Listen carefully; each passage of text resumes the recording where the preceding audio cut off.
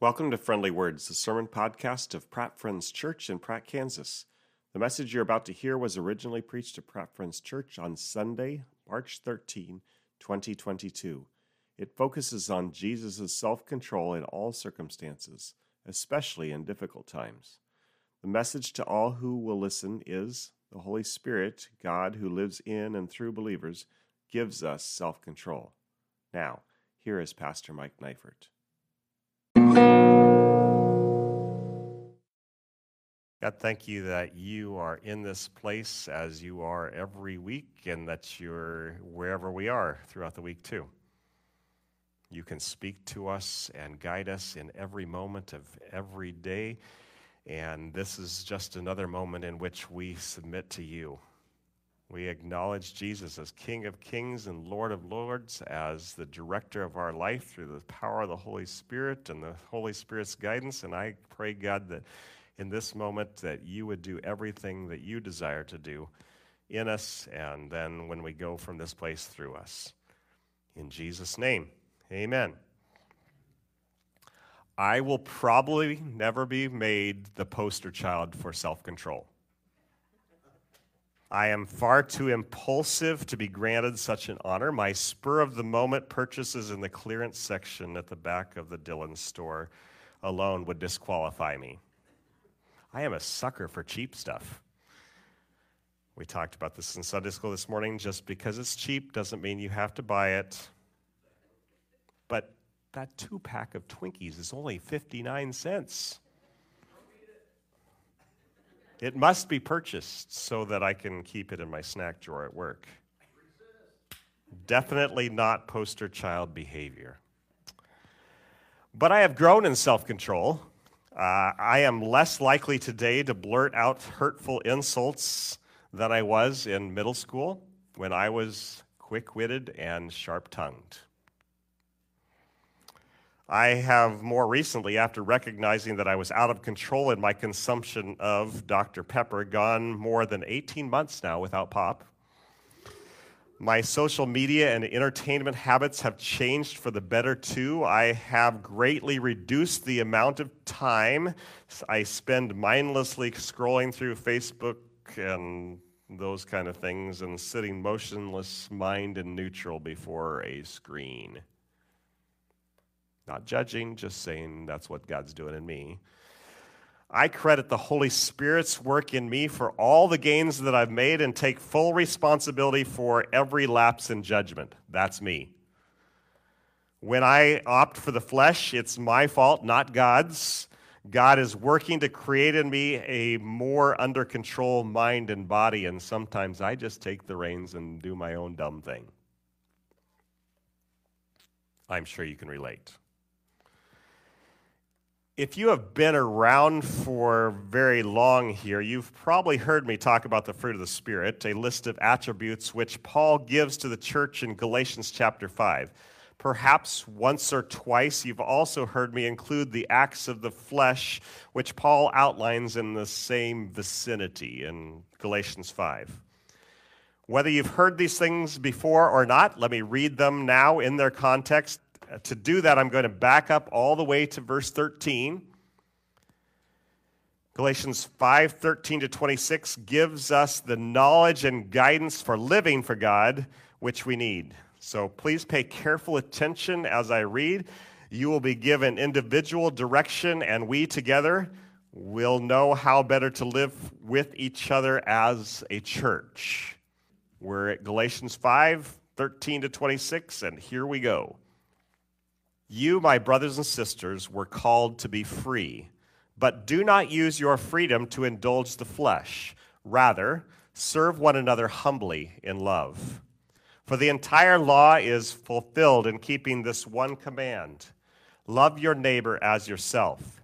If you bite and devour each other, watch out, or you will be destroyed by each other. He's writing to the church here. So I say, walk by the Spirit, and you will not gratify the desires of the flesh. For the flesh desires what is contrary to the Spirit, and the Spirit what is contrary to the flesh. They are in conflict with each other, so that you are not to do whatever you want. But if you are led by the Spirit, you are not under the law. The acts of the flesh are obvious: sexual immorality, impurity and debauchery, idolatry and witchcraft, hatred, discord, jealousy, fits of rage, selfish ambition, dissensions, factions, and envy, drunkenness, orgies, and the like. I warn you, as I did before, that those who live like this will not inherit the kingdom of God. But the fruit of the Spirit is love, joy, peace, forbearance, kindness, goodness, faithfulness, gentleness, and self-control. Against such things there is no law. Those who belong to Christ Jesus have crucified the flesh with its passions and desires. Since we live by the Spirit, let us keep in step with the Spirit. Let us not become conceited, provoking, and envying each other. One thing is absolutely clear here. Not one of us can do the right thing consistently without the help of the Spirit of God. No one is going to overcome sexual immorality or jealousy or fits of rage or any of these other acts of the flesh without divine assistance. We can't even get along in the church without the help of God. Amen?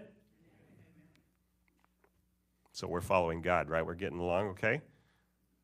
If you got something between your brother and you need to take care of that. Okay, please don't be discouraged by any of this, though. I'm not sharing bad news.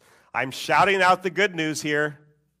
Believers, we have an ever-present helper, the Spirit who produces in us love, joy, peace, forbearance, kindness, goodness, faithfulness, gentleness, and self-control. Through him we overcome sin and live out the righteousness which we have received by faith in Jesus. He makes us righteous, and then he makes us righteous.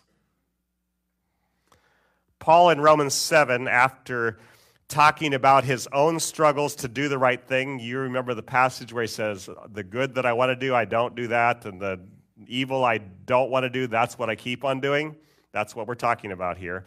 He speaks after that, he speaks of the reality that we live in as we seek to follow Jesus in the power of the Spirit. So listen to verses 24 and 25. This is what he says. This is him talking about himself. What a wretched man I am. Who will rescue me from this body that is subject to death? Thanks be to God who delivers me through Jesus Christ our Lord. Whew, thanks.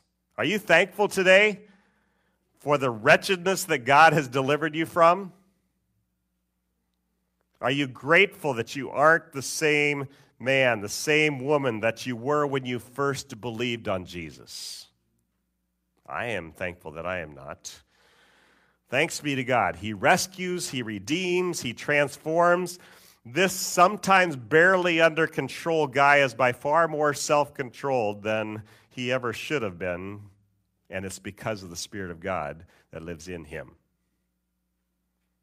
When you see any good in me, look up to heaven and say, you did a pretty good job with what you had to work with. And know that I'm saying the same thing about you. Thanks be to God. He delivers us through our Lord Jesus Christ. All right, well, let's read Romans 7:25. It's up here on the screen. Let's read this together. Thanks be to God who delivers me through Jesus Christ our Lord. With the rest of our time together this morning, we're going to focus on the events of Mark chapter 11. As I read these verses over and over again in preparation for this message this morning, I noted Jesus' control over himself in each situation that he faced. His response to the praises of others, to the evil he sees, to the trapping questions of his enemies, shows you and me how we can deal with similar experiences in our lives. That's what we're going to talk about today. But first, as we've done each time we've taken on a chapter of Mark, we're going to hear the whole chapter from beginning to end. As we listened to Shannon read this morning, we're going to listen to God's Spirit, right?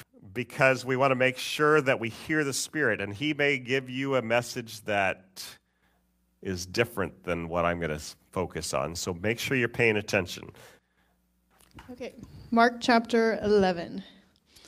As they approached Jerusalem and came to Bethphage and Bethany at the Mount of Olives, Jesus sent 2 of his disciples, saying to them, "Go to the village ahead of you, and just as you enter it, you will find a colt tied there, which no one has ever ridden. Untie it and bring it here. If anyone asks you, 'Why are you doing this?' say, 'The Lord needs it and will send it back here shortly.'" They went and found a colt outside in the street, tied at a doorway. As they untied it, some people standing there asked, "What are you doing, untying that colt?"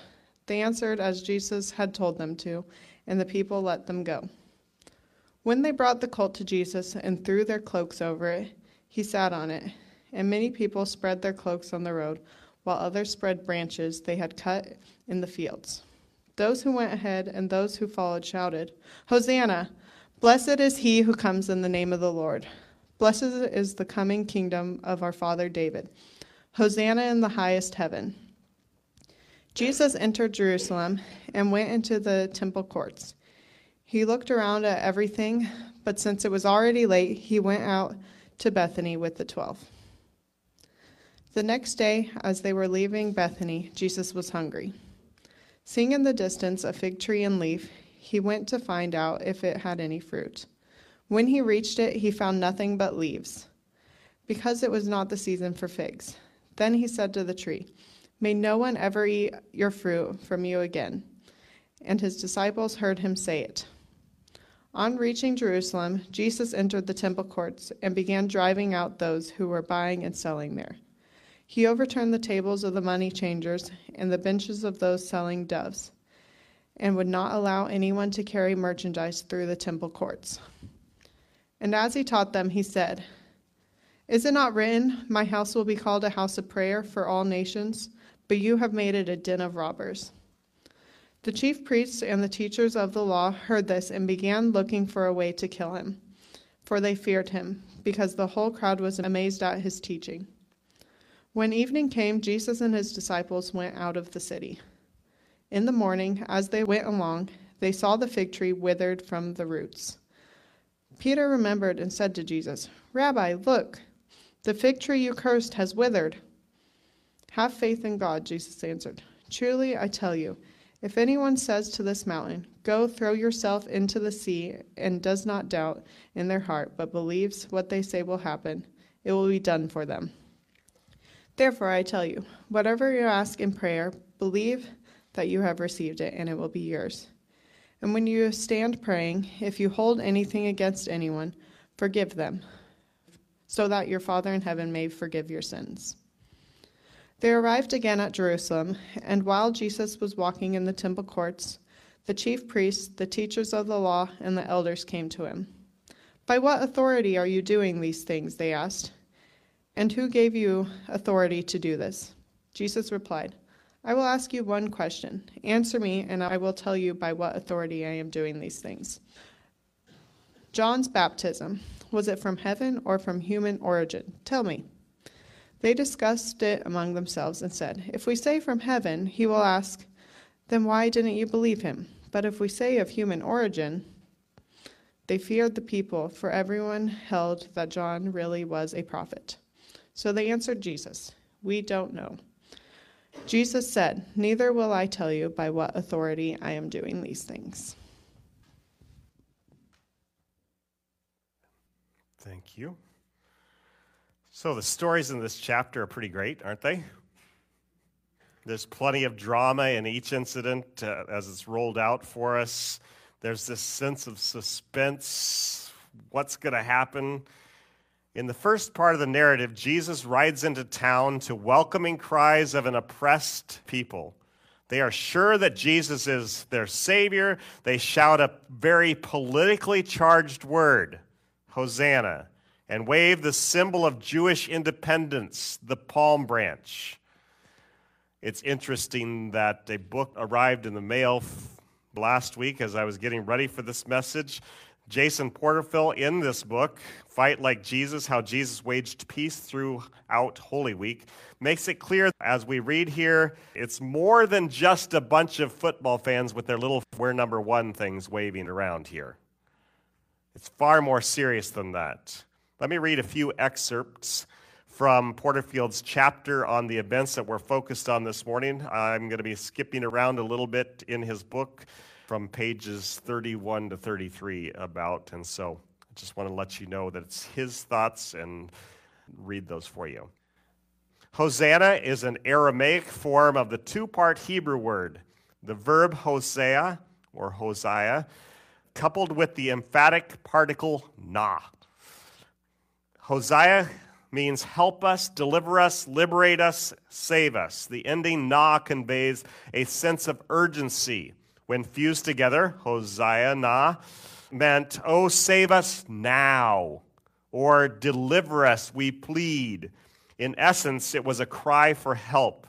It's important to realize the crowd's acclamation was a byproduct of their belief that Jesus was coming to their rescue.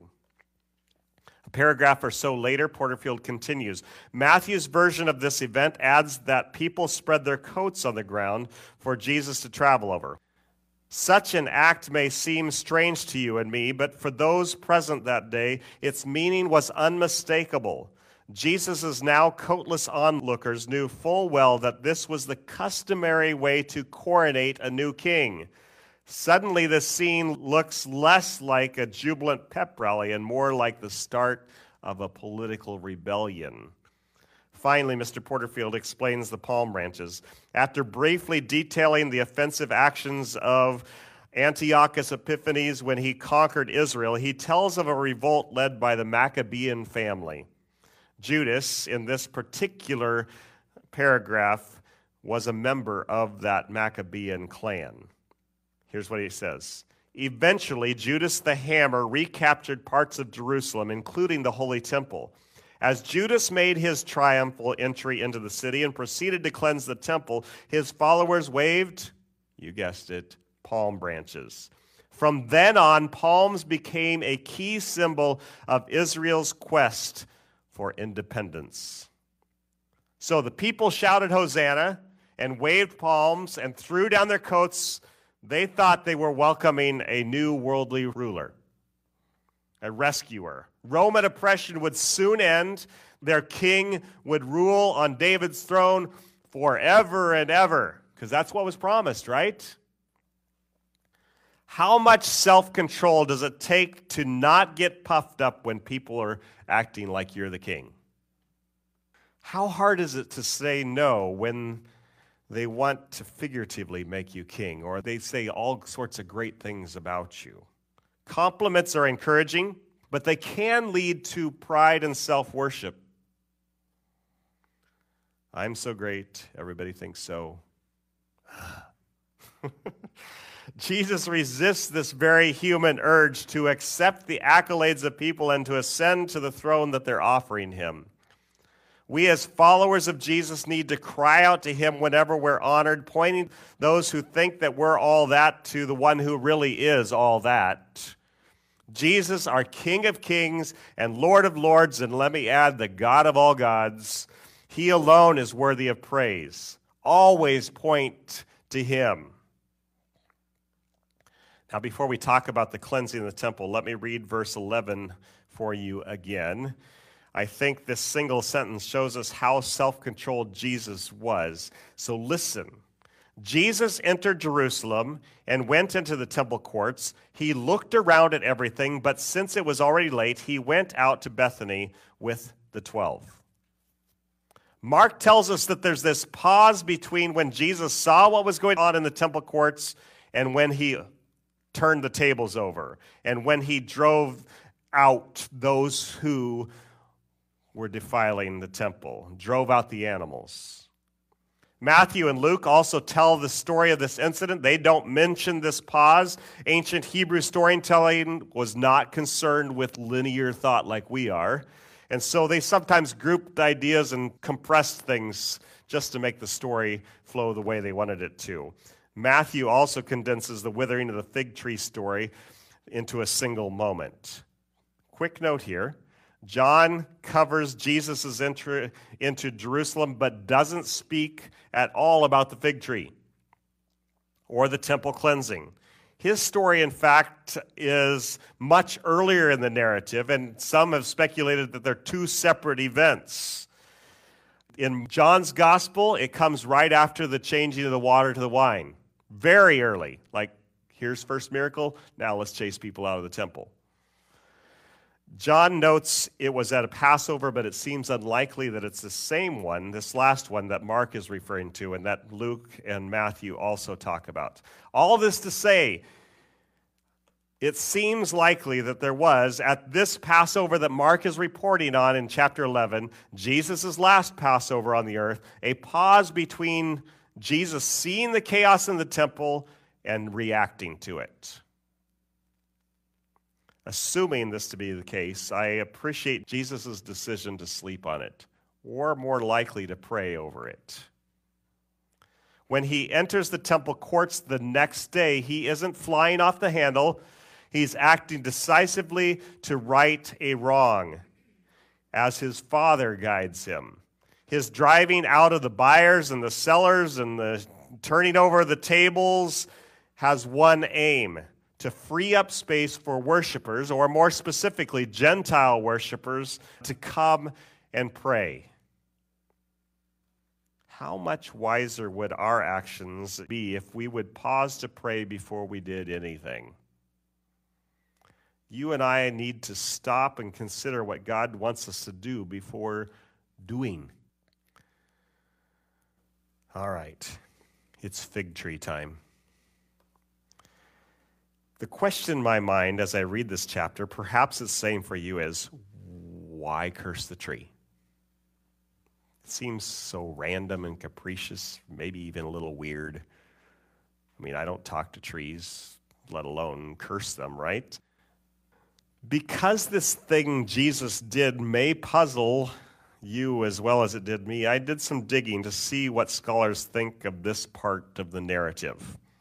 Without spending a lot of time on the fruit cycle of fig trees, let me simply say that a fig tree with leaves should have had fruit, because the fruit came on the tree before the leaves came out. It would start forming before that. So even though it wasn't the normal time for figs, there were multiple crops of figs in this land throughout the year.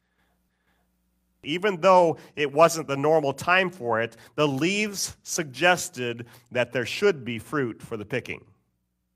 FFA lesson done.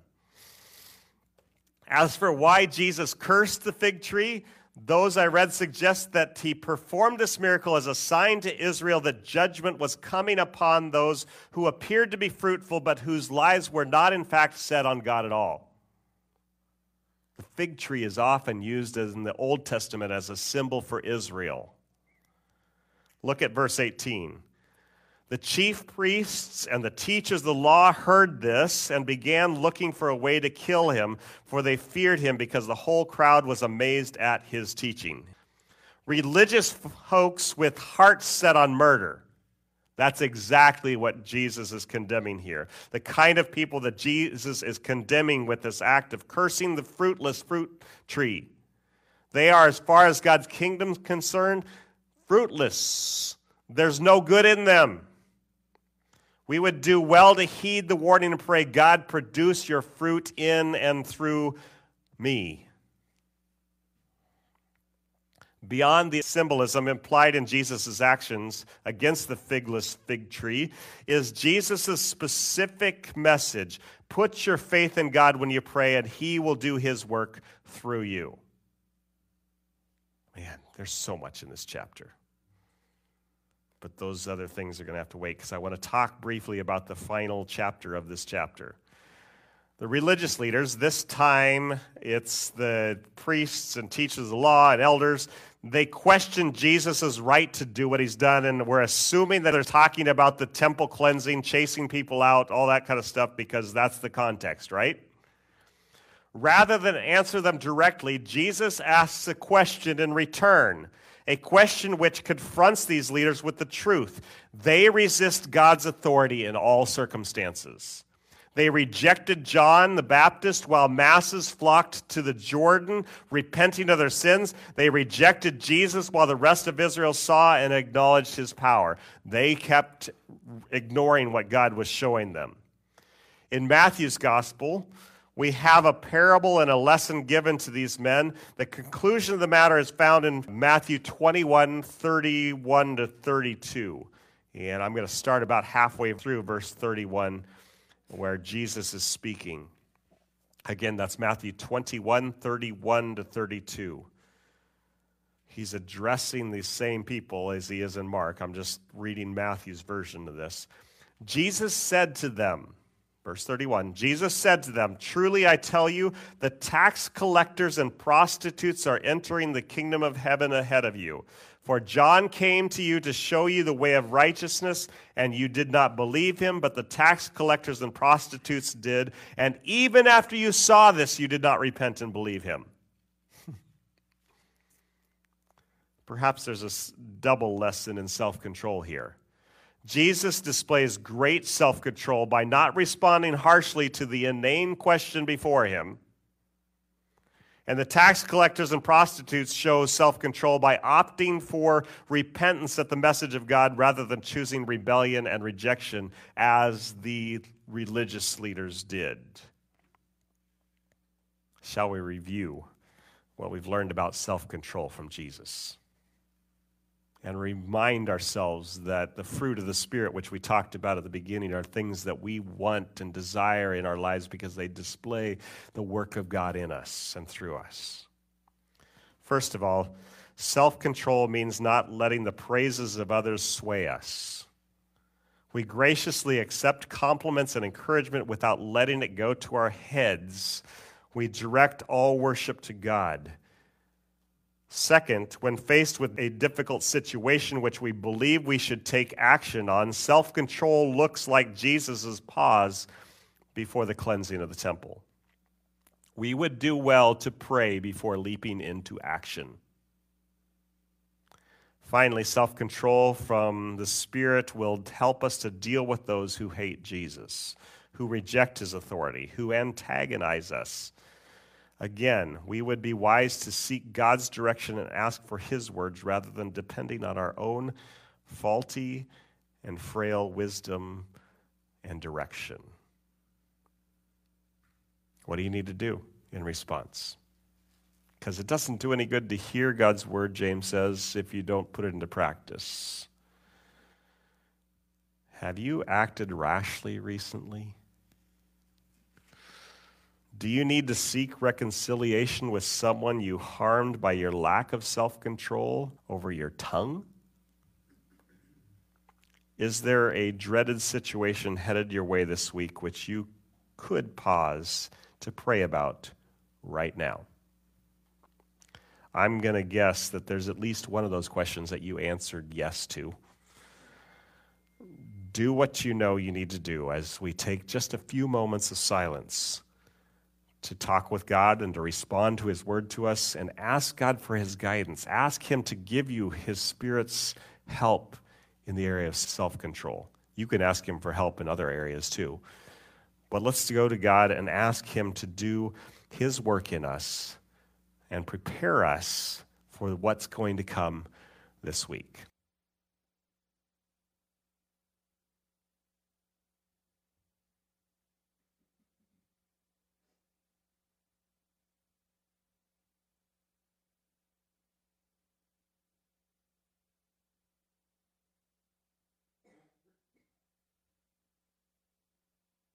Father, thank you that you use your word to direct us, that your Spirit uses it to make sure we're in line with your will instead of our own,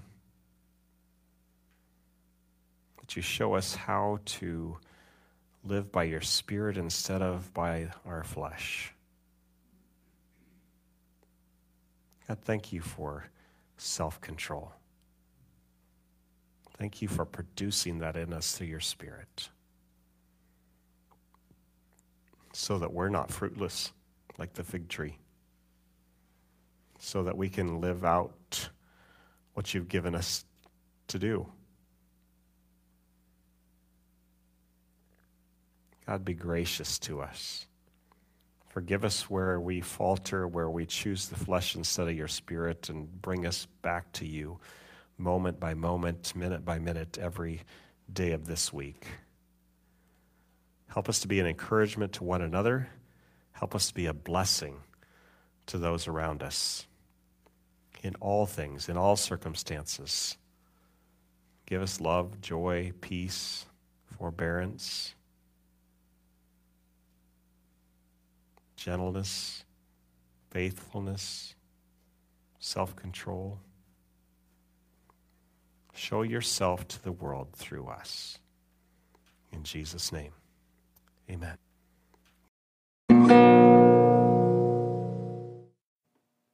We hope you have been encouraged and challenged by today's sermon. If you want to hear each week's message, be sure to subscribe to Friendly Words in your podcast app. May God bless you as you follow Jesus in the power of the Holy Spirit.